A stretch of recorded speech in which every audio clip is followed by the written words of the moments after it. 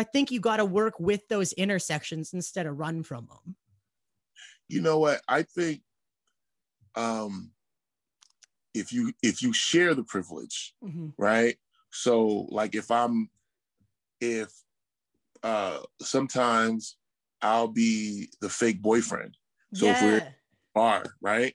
And, a woman is like, you meet somebody and they're cool and they're like, oh, could you be my fake boyfriend? Because I don't really want to be harassed tonight. Now, she shouldn't need a fake boyfriend not to be harassed. She should be able to go to a bar and enjoy herself regardless. Yeah. You know what I mean?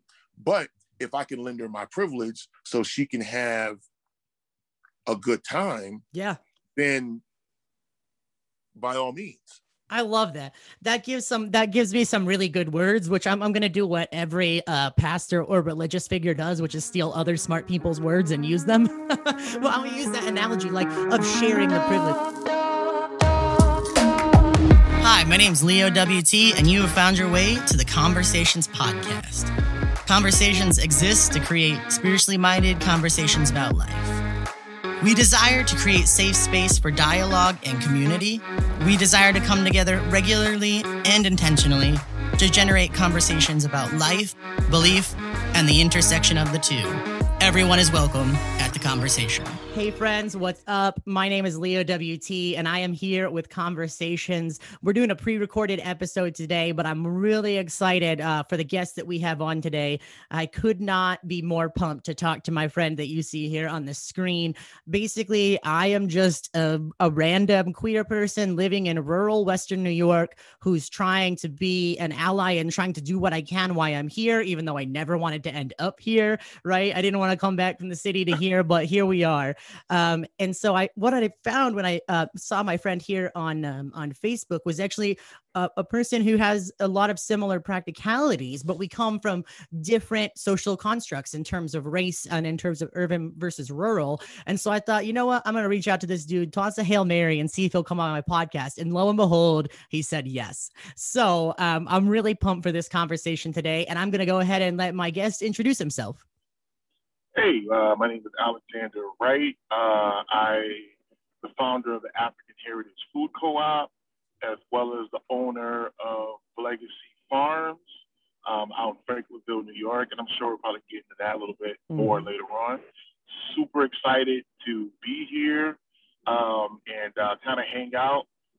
It's funny, we started in doing stuff in Franklinville, and then I got an inbox from this Leo guy, and I'm like, who's Leo? And, and we're here. So I'm very excited. I'm excited about being here and looking forward to this conversation. Absolutely. I just started.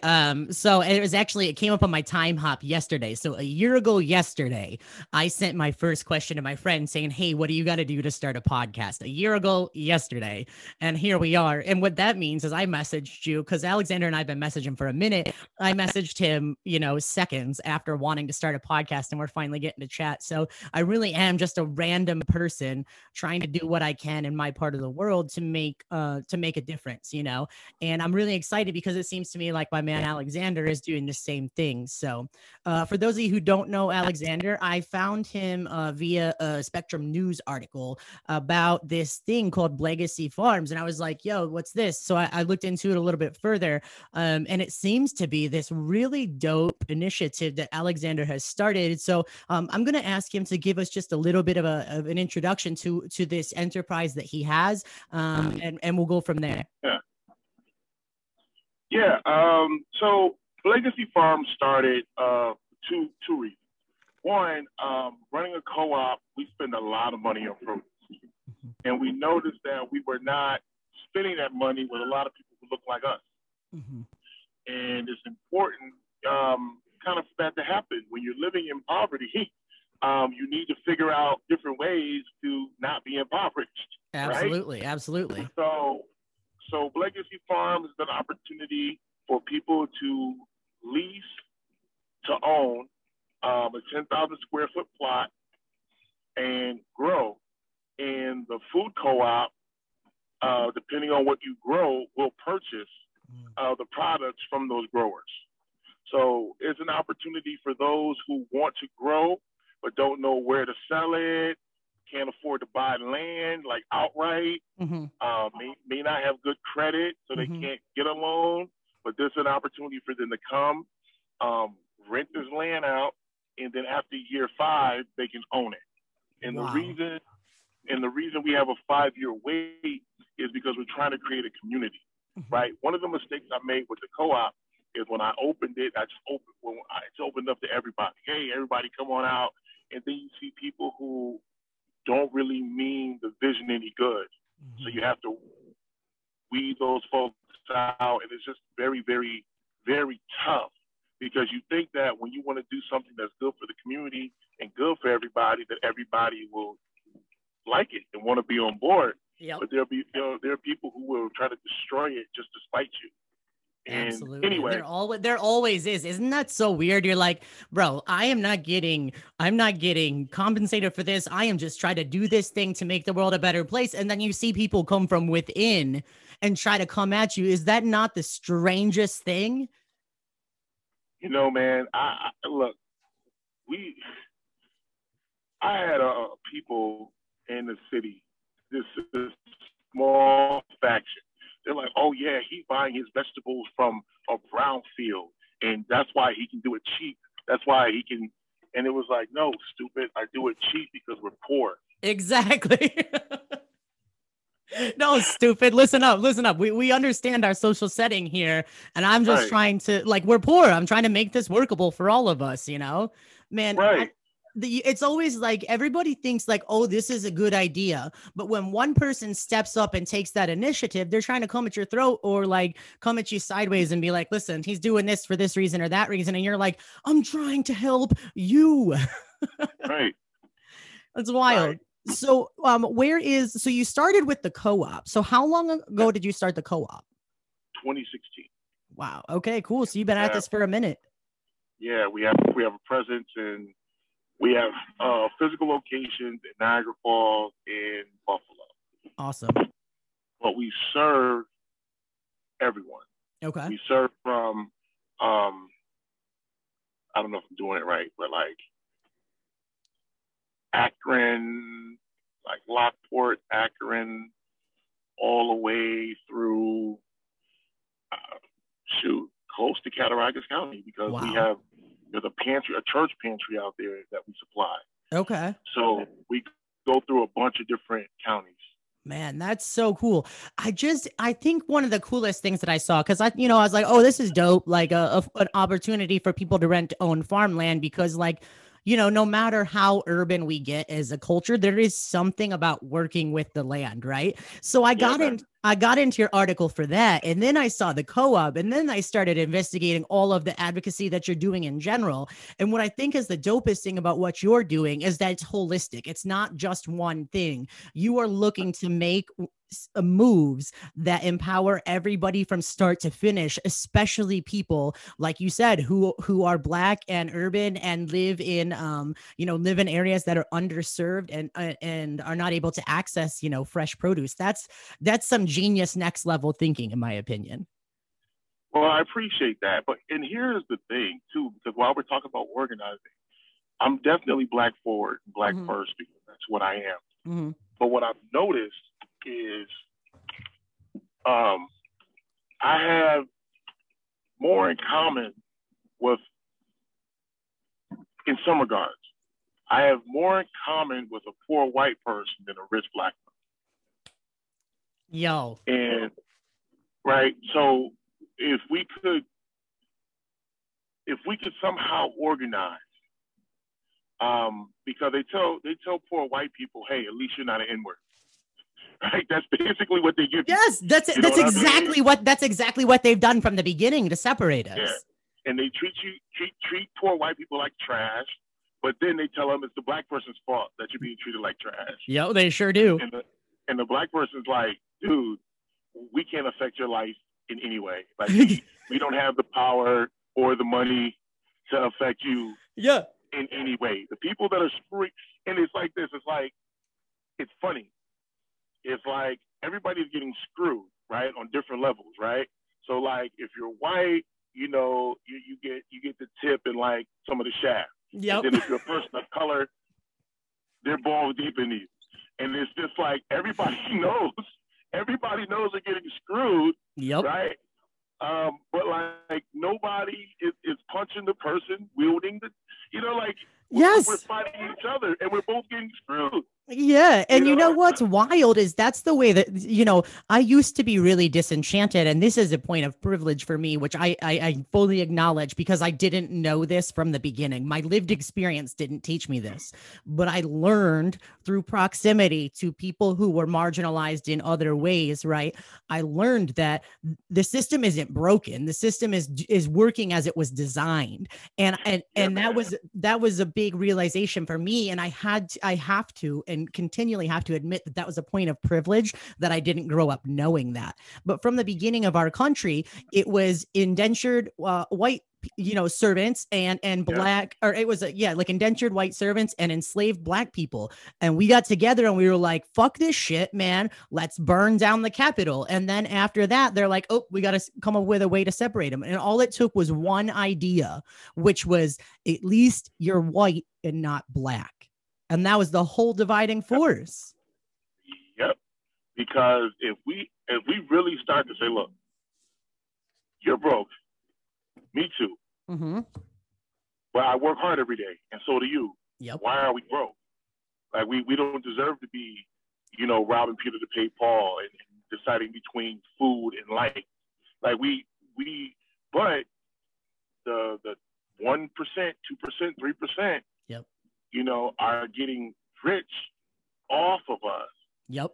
And we and it was crazy. So in the and they've made the playing field so crazy that even when you try to come out of poverty, there are so many obstacles. Like, for example, Black African American women, buy the most, like, when it comes to like hair weaves, right? Mm-hmm. White women do it too, but like just per capita, right? Yep. So I was thinking, hey, we should do a hair store. Like, we got a food co-op, we need to do a hair co-op, mm-hmm. right? Mm-hmm. Well, when you start calling these hair suppliers, you find out that these people who are already in my neighborhood who don't look like me, who don't give back to the neighborhood at all, have exclusivity contracts with the hair people. Yo. So even if I said, you know what, I want to do this to get hair, and I want to hire people from the neighborhood, and like we're doing with the co-op. We would have to find a place like in Pennsylvania, mm-hmm. and I've actually thought about this. I'd have to get a warehouse in Pennsylvania, get the stuff shipped there, and then truck it up here just to be able to compete.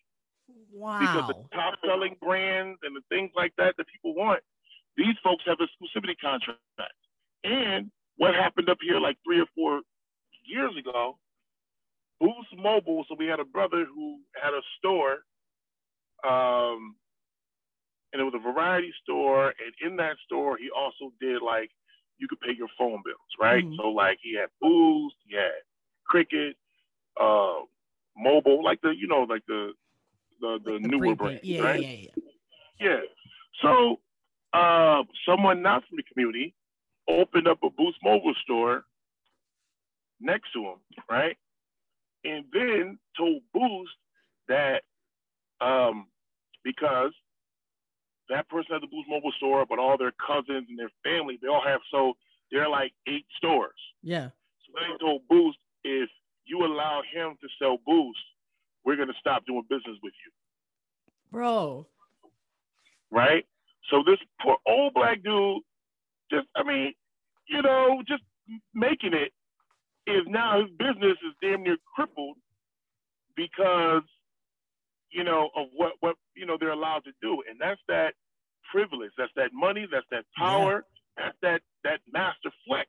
Yep.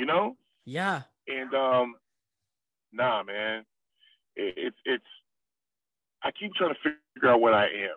Right. Because I'm not a communist. I'm not really a socialist, although I have social ideas. I'm not a pure capitalist, mm-hmm. for sure. Mm-hmm. not doing what I do. Right? So I'm trying to figure out like what the hell my term is. I just feel like I'm an economic revolutionary. Yeah, no, I think that's really, I think you're really onto something when you pull on that thread, because so much of your work focuses on economic empowerment, which is huge. Because I've watched, oh man, there's a documentary by Killer Mike on Netflix. I'm almost positive you've seen it, but he was talking about how like when a dollar comes into the Black community, how quickly it then goes back out. And so it would seem to me that you're like a brother, and you're like, listen, how do I make this system that we're forced to live in not continually disenfranchise people who look like me? Because in this, like you're saying right here, like Boost Mobile is still getting paid either way, but you're seeing someone come in and the fighting is here when the fighting needs to be here. You know what I mean? And I think you really are. What I think is the most fascinating thing is you're almost like an economic justice worker from what I've seen. And I think that's incredibly fascinating because we live in a capitalist society. You can't just walk away from the chess table and expect to win the game, right? You have to have a player, right? Yeah, and I get into arguments with, I guess, purists, if you want to call them that. And like, no, we're not going to replace white capitalism with Black capitalism. We need communism, or we need socialism. We need, and I'm like, all of those things have failed in their own respective ways. Yes. You know what I'm saying? Yeah. So, and then people say, well, communism wasn't done right because capitalism isn't being done right. Because capitalism is supposed to be a free market society to where anyone can start a business, and the quality of your product is what brings you to another level. But that's not what happens. People start making money, and then they start doing things to make it difficult for other folks to compete. Exactly. And they do it within a system that's already innately based on racism. Like we already know that it is so much harder for someone with Black skin to walk into a bank and to acquire a loan. Like these are proven facts. And if anyone wants to fight me on it, get the fuck off the feed, because we are not even having the same conversation if you can't admit that there's racism in the system. But so here you have almost overlying oppressors or overlapping oppressors of capitalism and racism. And they're all coming down to the point where your man can't sell his Boost Mobile and pay his bills, you know? And instead of fighting these bigger systems, we're fighting with people. And I think maybe perhaps one of the biggest hallmarks of people who are going to be real leaders is they have to attack problems and not people. And I see you attacking a problem. And I think that that's really freaking inspiring, because my brain wouldn't have ever gone there. It wouldn't have worked that way, but your brain is doing that, you know? Yeah, and for me, it just was, I don't know.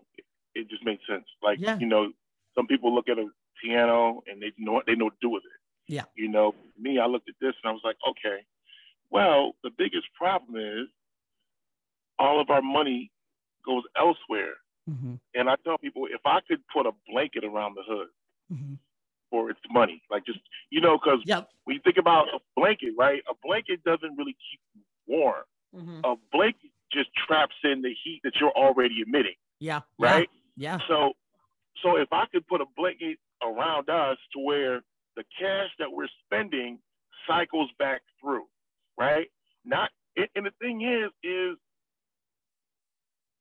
this is the African Heritage Food Co-op, right? But we can do an Italian Heritage Food Co-op. We can do an Irish Heritage Food Co-op, or we can just do or whatever food, this community food co-op, if there's a lot of different ethnicities in that community, you know, so it stays there. And when you look at wealthy communities, that's what happens. Yeah. People live, you know, people work, and the stuff that happens there, the money comes back in.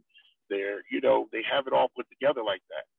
For us, you know, I mean, then again, there's so much corruption and craziness. There's like, you know, all this COVID money's coming in. Yeah. You know, and if you start tracing it, you're like, what the? Insert expletive here. Listen, give me $70 million. We'll do something wholly different with this. What? You know, you know what we would do? Yeah, you know absolutely. what I'm saying? It would be, people would be, if not hard, No. if not what the solutions aren't hard, and you don't have to be overly intelligent to do it. Mm-hmm. But you just have to, one, want to do it, and two, be brave enough to stand up against the people who want status quo. Yeah, absolutely. So somebody called me a communist yesterday, day before. Oh yeah, well no, they were trying to help me, kind of. It was, oh, let me help you package what you're doing, because you just sound like a socialist, communist kind of person, talking about a co-op. Let me help you reword it to where, and I'm just like, sure. Nah, bro. I love it.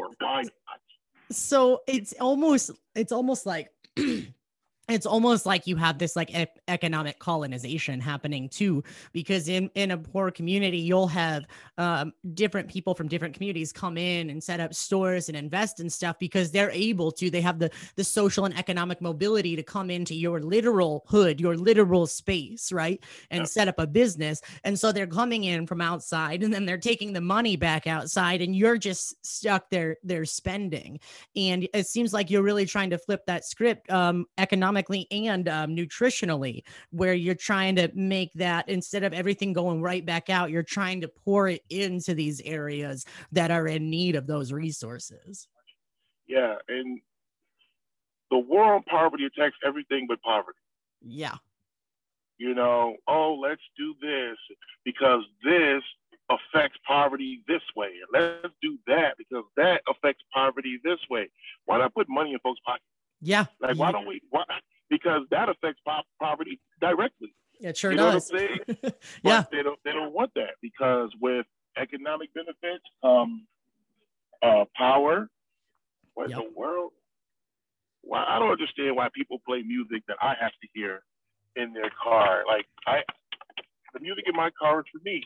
Exactly. Can we keep this separated? Yeah, like, I need that. And it's like, I don't know, like, I used to take the bus, and people would get on with no headphones and play their music. Like, I don't need a live DJ. No, I do not.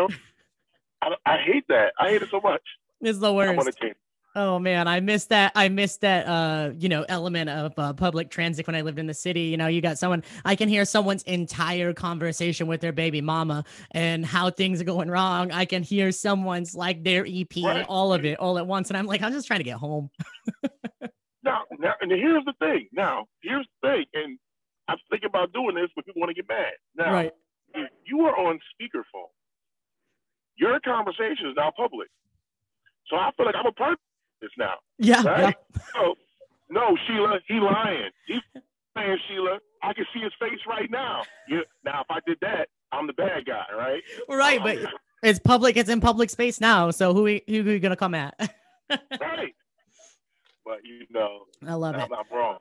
So tell me about why farming? Because I think someone recently called me out in the best kind of way, like a step up your game kind of way, because I referred to urban areas and well, actually not even just urban. I was referring to rural areas at first, but areas that are characterized by poverty, both rural and urban, in their proximity to supermarkets, right? I defined that with the use of the word food desert, but someone actually pointed out to me to use the word food desert is not fair because deserts are self-sustaining systems. So this is, food deserts aren't naturally occurring things. They're created by systems of poverty because, there are small towns in rural Pennsylvania and Western New York that don't have supermarkets, just as there are entire blocks of cities that don't have access to food markets. So tell me what got you into the food kind of justice aspect of the work that you do. Like, how did that rise up for you?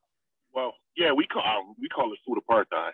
Yes, yes, that's what they said. It was slipping my mind. You're 100% correct. Yep. But because and even more with the food deserts, yeah, they occur naturally. Mm-hmm.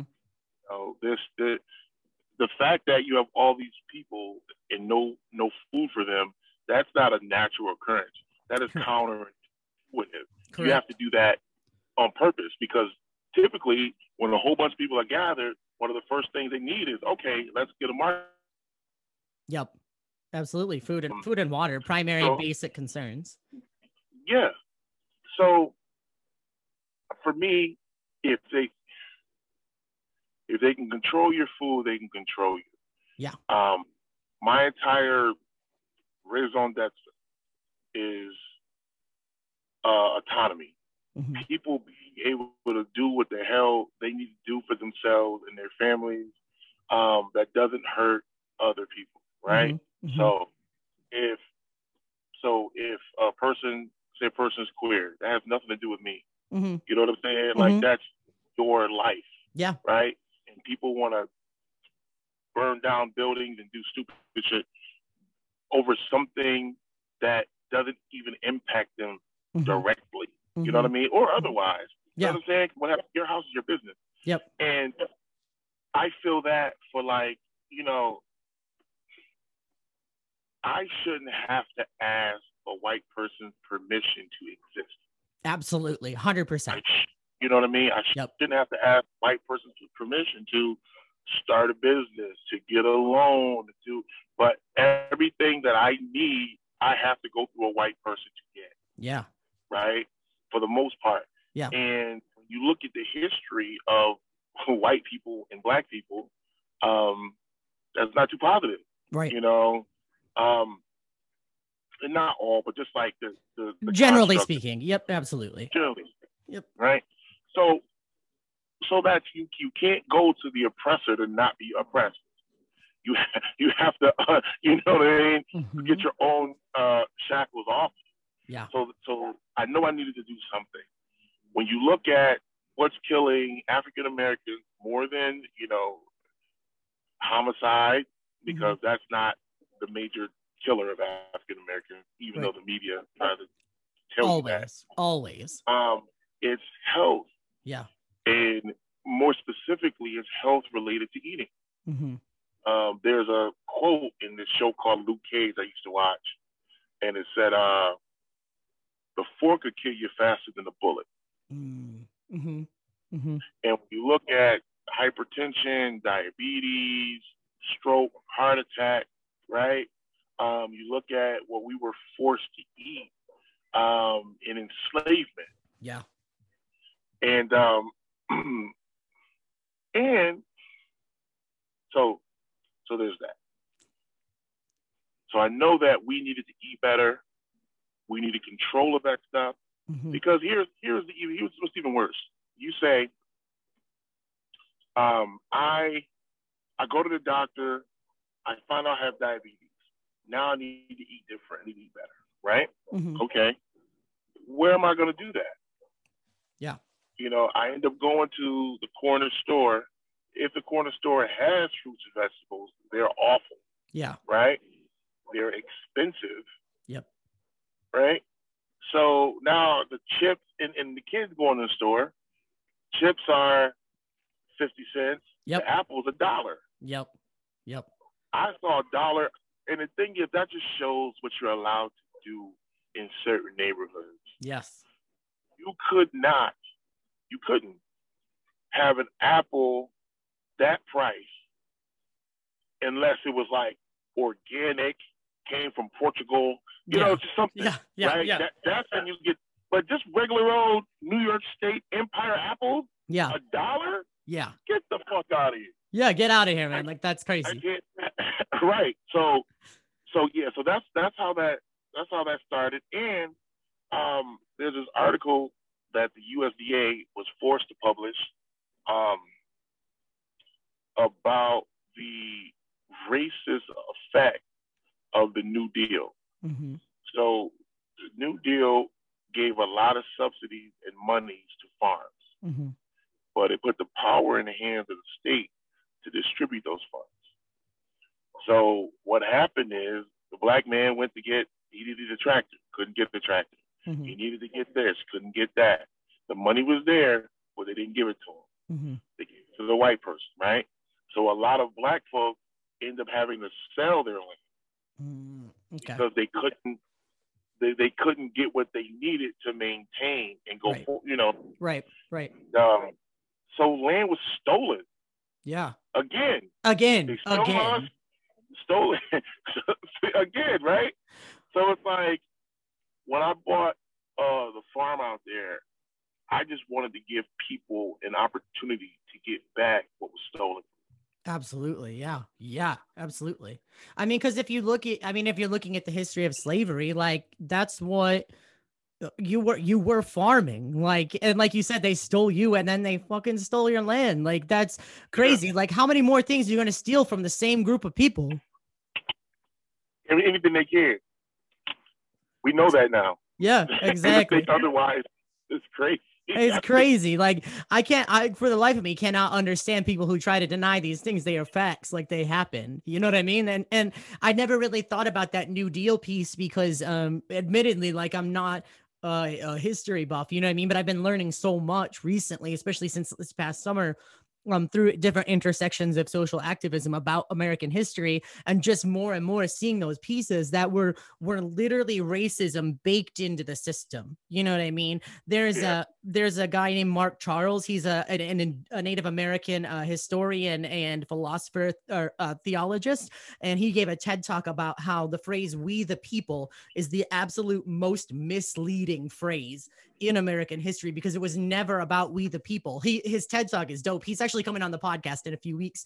But he talks about how just a few rows down from the phrase we the people, it goes on to say you have to be a white land owning male for you to be a part of we the people. There's no women, there's no indigenous people, black people aren't even a whole person. So we the people is the social construct that we're trying to build on, but we the people never meant we the people. You know what I mean? It wasn't a thing. Yeah. It's always been Colostra Nostra. Yeah. Like, the literal interpretation of Colostra Nostra is this thing of ours. And that's what America's been for landowning white males. Always. This thing of ours. Yep. Right? That's what this is about. So when you say, hey, I'm a person, I got rights, and they're like, oh, not really. Nope. We didn't build this for you to have rights. Yep. They never did. They never did. Right. And it's just like, for me, I'm just so sick of the bullshit, man. I'm sick of having to fight for things that are already mine. Yes. Yeah. Yep. Absolutely. So my right to be is already mine. Yes, absolutely. It's intrinsic. Right? So, yep. Right. I exist, so I exist. Yeah. Exactly. It's not, it needs no outside justification. It needs no other clarification. Like, I am, therefore I matter, therefore I exist, therefore I have rights. Like, these things are intrinsic, and we have to actively subvert systems that try to say otherwise. And I think what's really interesting about what you're doing, and I before I did, I own a salon right now. And before I did that, I was a social worker for almost 10 years. And I worked both on the ground level and then in management, you know what I mean? Like administration and stuff. And so I saw that there's always a two-pronged approach that has to be taken in terms of social justice, because you have to have direct service, right? You have to have someone on the ground working, but you can only be so effective if policies that are, corrupt or racist or whatever, if those policies exist, you can only be so effective. And so I think it's really cool because you're attempting to take on both of those prongs in your work right now. You're saying, I'm taking my land back. First of all, I'm taking my land back. I'm giving it to the people that you guys stole it from. And then you're saying we're gonna fight the system by building a system that we don't need anybody else. I mean, that's very, from my understanding, that's very Black Panther. Black Panther is kind of an ethos. Like, you don't want to make a just system, we'll build our own system. You know what I mean? Yep. Yeah, Black Panthers, the Nation of Islam, yep. Marcus Garvey, yeah, Booker T. Washington, and many others. Yeah. But these do, and there's a lot of hate and fight. Like, what's weird what scares me, not enough for me to stop, but what scares me sometimes is right now, like, I'm just like some voice out in the literal wilderness. Yeah. Inviting people to do stuff, right? Yeah. My worry is what happens when people really start to believe me. Yeah. Yeah. And really start to work together and start to build this thing that I already see. Right. You know, what does that mean for me at that point? Exactly. Like once right now is never threatening when there's one crazy dude out in the desert, right? Like there's like I'm admittedly like a Bible. I'm in seminary right now, so I might be out of category, but whatever. I'm reading the Bible a lot these days. And there's one crazy guy out in the desert saying, "Look at me." But then the moment that people start following him, that's when they're like, "Oh shit," you know what I mean? Now, problem. Yep, that's the moment when the empire gets concerned. Right. So I worry about that sometimes, but I'm hoping that what I'm trying to put together, if I'm successful, is leaderless. Yes. Yes. So there'll be so many people and so many prongs that you could kill me or you could kill somebody, but the movement doesn't stop. Exactly. Yeah. So that's kind of what I want to build. And that's why everything I do is like a we and an us. Because if it's me, well, one thing I did is I went back and I researched different movements, right? Because I looked in my hood, right? And I'm like, we've had some great leaders. Why the hell does the neighborhood still look like the neighborhood? Right. Right.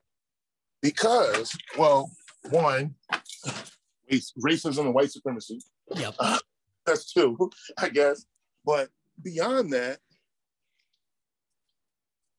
beyond those things, you have movements based on charismatic leaders, right?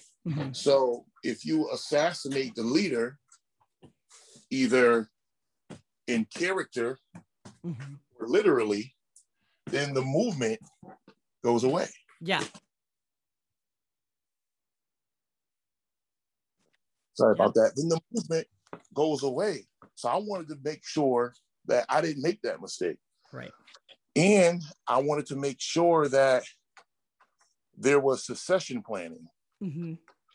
Right? Yeah. So if I said, okay, this is Alex's grocery store, right? Then let's say I do well. But I do well enough to send my kids to private schools, and now they want to be doctors and lawyers because somebody told them being a grocer wasn't good enough. Right. And now I'm 80 trying to run a grocery store. Exactly. Yeah. There's no next generation there. Right. But if it's a co-op, then the community is involved, and it may not be my son or daughter. It may be your son or daughter or your person. Yep. And that's what I'm about more than anything. Yeah. But what's weird is sometimes it puts you in like this paternal role that people don't like. But you say, okay, step up. Yeah, step up. Here, the field is open. You know what I mean? You don't want me to lead. Okay, lead. No, exactly. You don't want to lead. You don't want to follow, and you don't want to get out the way. So what do we do then? Right. So then I got to take on the mindset of move or we'll move you. Yeah. Absolutely. You know, and that's weird because of the person who's about us and we, but that's the same reason Harriet Tubman carried a gun. Yeah. Yeah. You know, look, we're not going back. Yeah. You came this far. If you don't keep going, you're getting shot. Yeah. It's so true. And there's always this tension. It's so hard. As someone who finds themselves frequently in leadership situations, I just haven't have a skill set that, really lets me be that guy a lot. But as someone who finds themselves in leadership situations, there's always people who are trying to come at you saying you're doing it for your ego. But really, if I was doing this for my ego, I would be doing something that made me a hell of a lot more money and left me with some physical safety.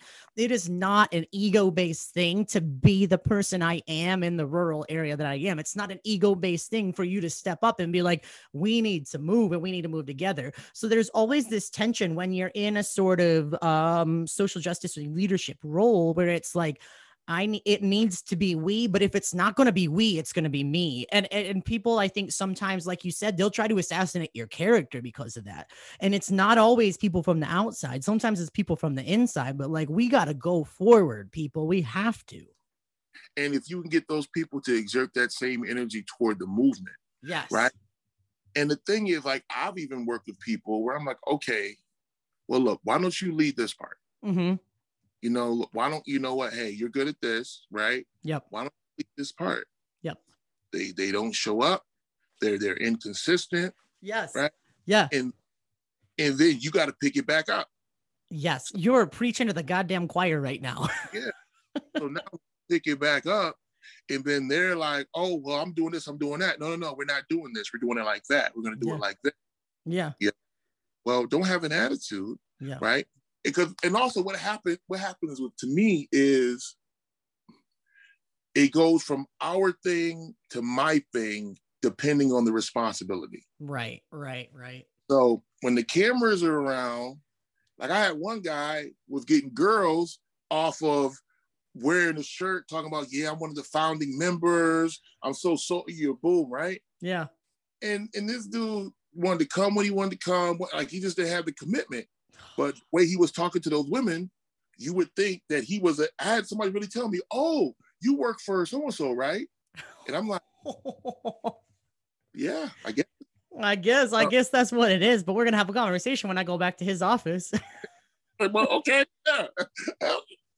Yeah. And the thing is like, we only have so much energy, like as humans. And I think we even have to look at movements in almost terms of being a vehicle. We only have so much fuel, and we cannot spend our energy going down these side roads because there is too much at stake. And so it becomes an either move or get out the way kind of situation where, I hate that because like, we don't have enough people in both your area and my area. We don't have enough people to be divided. We do not. It takes all of us. Right. Because the thing is because you're working with a smaller mass already, when 30% aren't in, that means a lot. That is huge. We're not General Motors where, okay, 10% is, whatever, but you still got a big ass 90% to work with. Yeah, exactly. But I think what I've learned is that you soldier on. Mm-hmm. I've had people jump on, jump off, mm-hmm. jump back on. And I say, okay, the train is moving, but I leave the door open. Yeah. Yep. I'm never going to say no to anybody, but please understand that I'm not going to pause. Like we're going down the track, Right. And you're not going to be in a position of leadership or a position of trust until I can trust you. Until you're consistent. So if you were here and then you dipped, you left. Yeah. When you come back, you don't come right back to where you were. Right. Now you got to, bag the vegetables. You can't be up here trying to make these decisions. Be here, consistent. And then it's funny because the one guy I had a problem with, he was a farmer. Like he liked to grow stuff. Mm-hmm. Told him, I was like, bro, stick with us. You know what I'm saying? I'm gonna set it up to where we have land and you can farm it, you can run it, mm-hmm. right? Mm-hmm. Now here I am, 22 acres. Yeah. You see what I'm saying? Yeah. And he would have been the man. Yeah. For the automated farm manager. He would, and this is, and neither unrelated. They're connected, but they're not through the same, business. Uh-huh. So he would have had it right now. Yeah. He would be, and I'm not a person who, if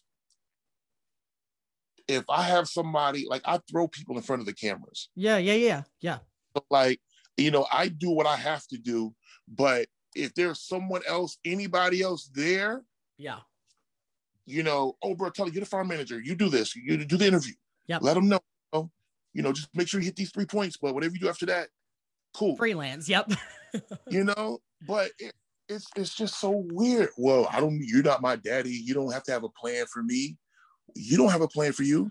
So someone has to, and it might not be for you, but understand it's for this movement because I got more in it than there's more at stake than your ego. There's more in it at stake than my ego. So someone's got to just make sure the train is still rolling. You know what I mean? I think that's I really see that as a big issue that we have to overcome when we're trying to step into a leadership role. And like, sometimes I'm not even trying to step in, like I'm going to get pushed in or dragged in because I have a certain skill set, but like there needs to be a horizontal leadership. And I think that's one of the coolest things that I've seen from the Black Lives Matter movement, like the movement capital BLM, is they're very focused on that horizontal structure because like people are going to get tired too. Like sometimes it's not even going to be a moral thing. Like it's going to be like, I'm tired, but the movement has to still have juice left. You know what I mean? If I'm tired. And so I think that if we could somehow get people to check their egos at the door, now that's getting into some psychology and I'm not like trying to fuck with it, but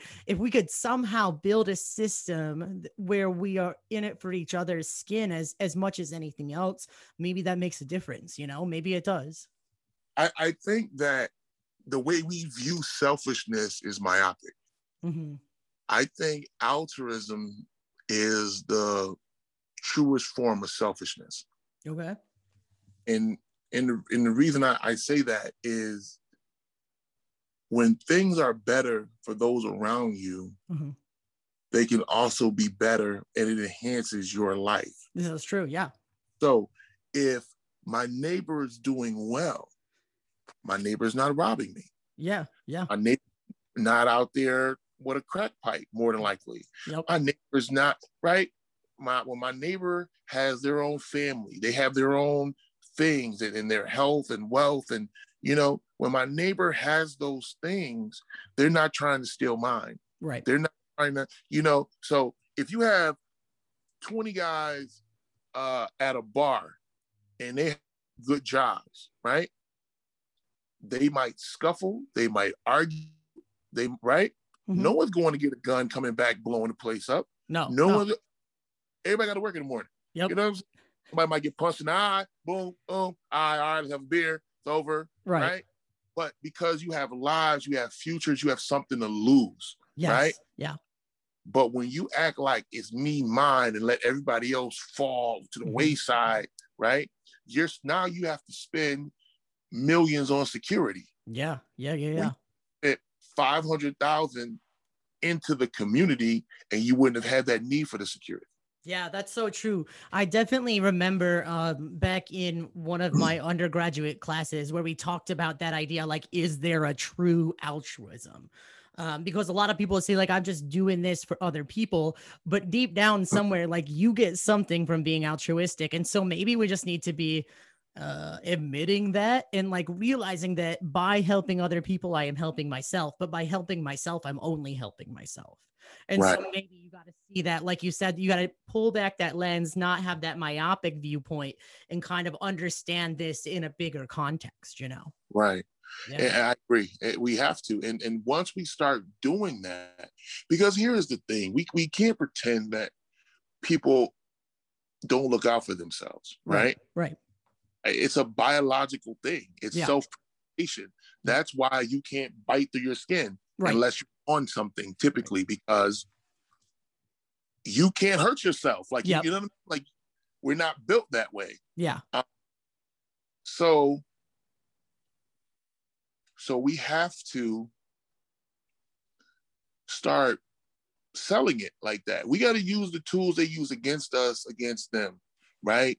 Media, advertising. We have to do those kind of things and start showing people, like the salesman stuff, right? Yeah. We have to, and it's crazy because you shouldn't have to sell something that people need. Like, you know, right. Let me package this justice in a way that you can right? Right. Yeah. Why do we have to have an ad campaign for apples when candy bars just sell themselves? Like, not to bring it all back to food, but also there's a Yeah. parallel there. Like, why do we have to prove that we need to do this when it's blatantly in our self-interest to do this? Like, but I think that's a thing that a lot of social justice movements miss out on is you got to sell it.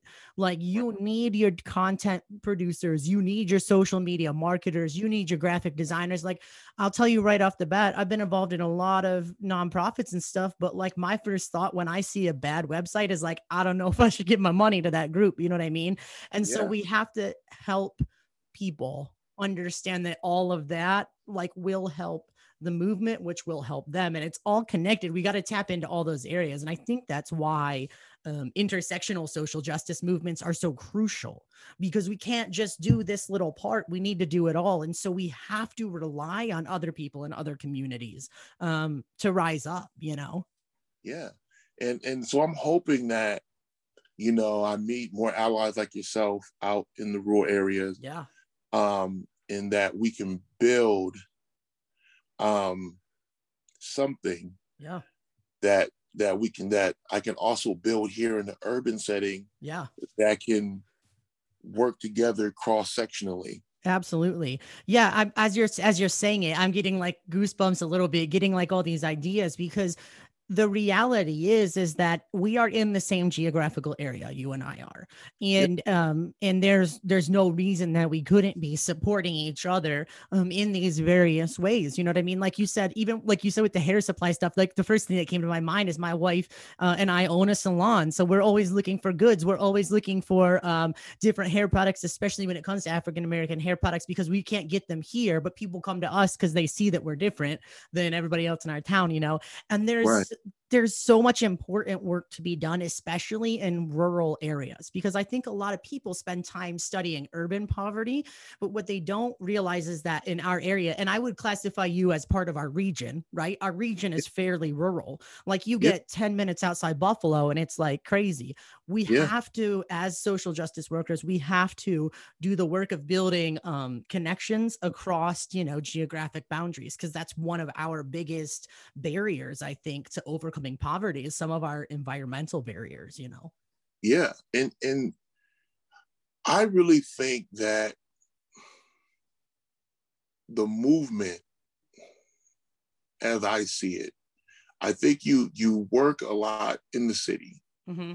I think the city work, there's a lot of just deep, entrenched old boys network, right? Yes, absolutely. We've been trying to fight this in the city for like decades. Forever. Yeah. Yep. You know, I think that, you know, if you get 100 people to move out in a rural area, you know, and contribute to that area economically, socially, you have a better chance of creating something. And not that there's not old boys network in rural areas, because we are. Right. But it becomes a numbers game. Exactly. We had, so like for our first protest that we had here in town, which was just largely spontaneous, and it coalesced because of the national media attention, right? Like no one in town could have organized it as a single entity and got the turnout that we did. It was because it was trending nationally, but we had 300 people at the first rally that we had. 300 people. Now get this is about to blow your mind, right? If you look at the demographics, 300 people was the same margin of votes that decided our last mayoral election in Olean. What the fuck?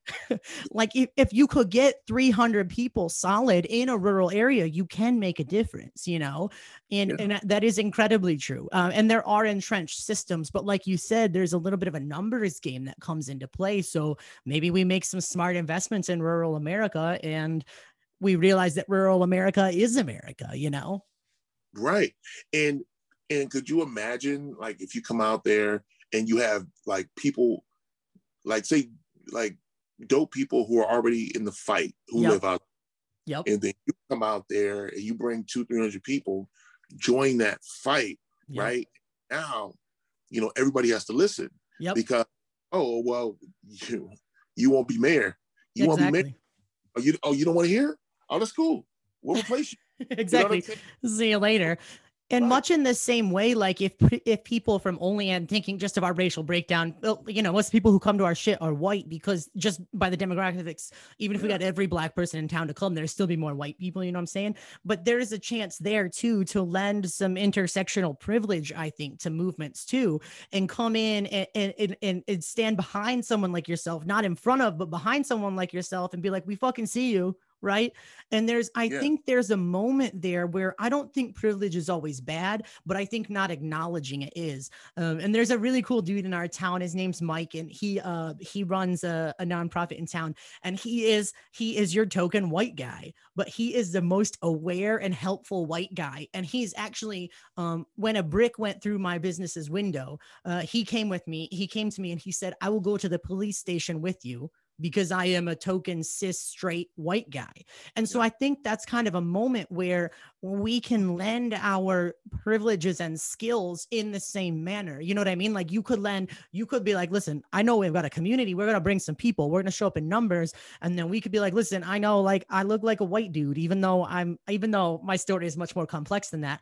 I can show up for you and be a white dude. You know what I mean? Yeah. I think you got to work with those intersections instead of run from them. You know what? I think if you share the privilege, right? So like if sometimes I'll be the fake boyfriend. So if we're at a bar, right? And you know, a woman is like, you know, you meet somebody and they're cool and they're like, oh, could you be my fake boyfriend? Because I don't really want to be harassed tonight. Now, she shouldn't need a fake boyfriend not to be harassed. She should be able to go to a bar and enjoy herself regardless. Yeah. You know what I mean?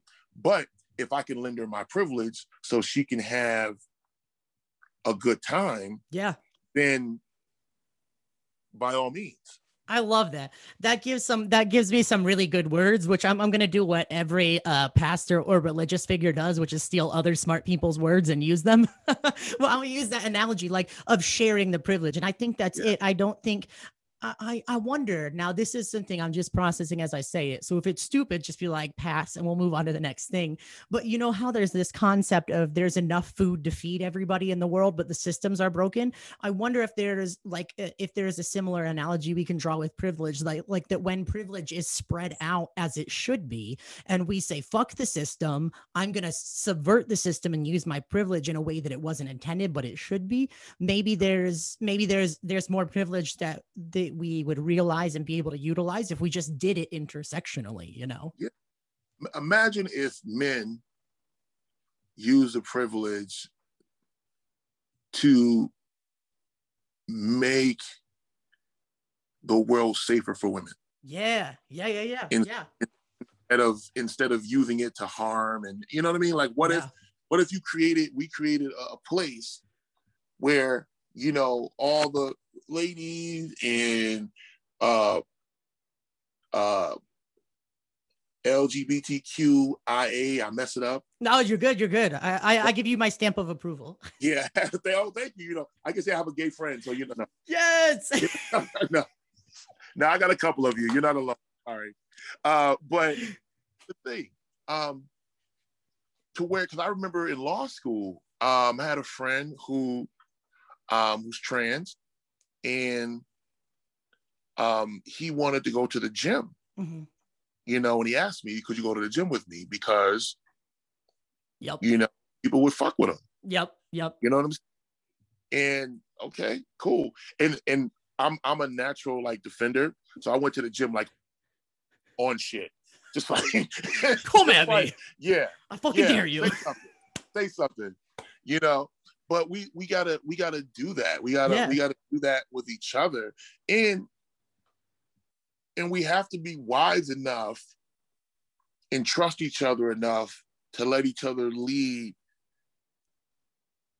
when the privilege can be used, right? So for example, like, okay, if I'm somewhere and people know you, respect you, you're that person, right? So I'm gonna let you talk. I'm gonna let you introduce me. You know what I mean? Like, yep. Right? Because in this area, they hear you. They don't hear me. Yes. Yeah. There's an exchange of social capital that happens. And I think like we've just kind of been dancing around this in a circle, but like coming closer every time I say it, but like let the social capital be used when it can be used, because listen, we're fucking beating them at their own game when we do that. Because I'm coming in, I'm like, you cannot deny my credibility because you fucking know me. You see me every day. You know my character. You know what I do in my community. And this dude, Alex, he has my stamp of approval. So you might not give him two thoughts, but you're going to now, right? And we're going to call him out on, you know? Yeah, man. And I think that's cool. And I just hope that, you know, the people that are watching this or, you know, hearing this, maybe they're in the kitchen cooking while they have it on. Yeah. You know, link up. Yeah. You know what I'm saying? Like link up and be the change where you are. Yeah. I love that. You know, I just, you know, because there's a coach, you say, and he was like country. So he said it quick. Everybody do a little bit. Everybody got to do a lot. Everybody do a little. Everybody got to do a lot.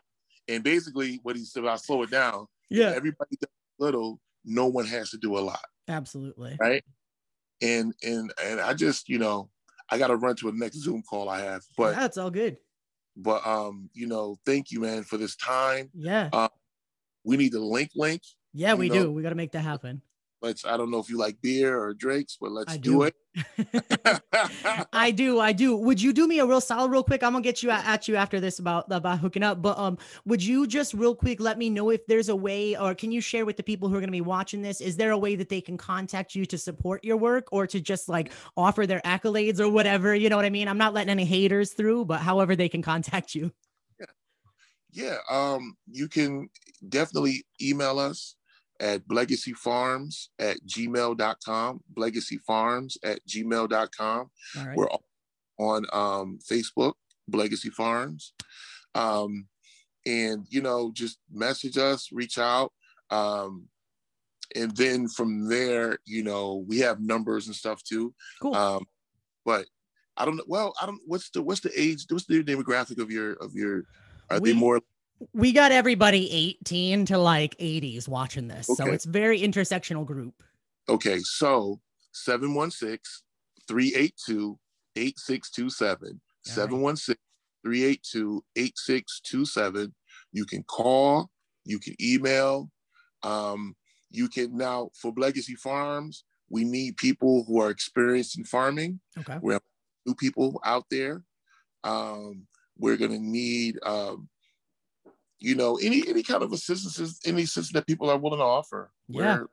We're here. All right. We will send out, I'll send this out through Conversations, but then I'll also send it out through the Olean Regional Justice Coalition and see if we can put the word out, because we definitely have farmers in this area. So I got to say thank you so much. This was a very refreshing conversation. I will put all this info in the show notes, and I can't wait to talk to you again, my man. You have a great night. Thanks, man. You too. Appreciate it. See you later. All right. Bye. Thank you so much, everybody, for watching. This has been Conversations with Leo WT. I'm definitely going to have to post this also on the official Olean Regional Justice Coalition page, because there's definitely some opportunities for some intersectional social justice work here.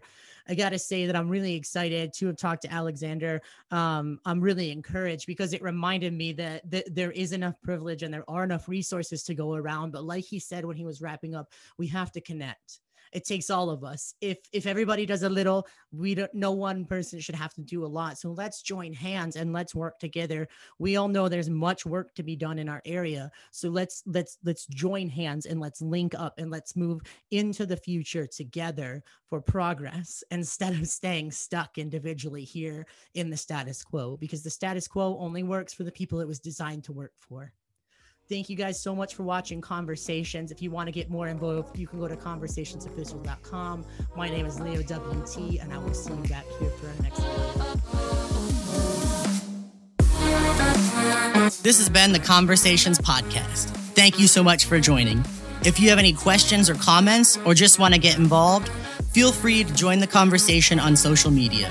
You can find us at Conversations Official on Facebook, Instagram, and YouTube. And please don't forget to rate, follow, and share this podcast. We're available on Anchor, Spotify, or wherever you get your podcasts. Thank you so much for joining the conversation.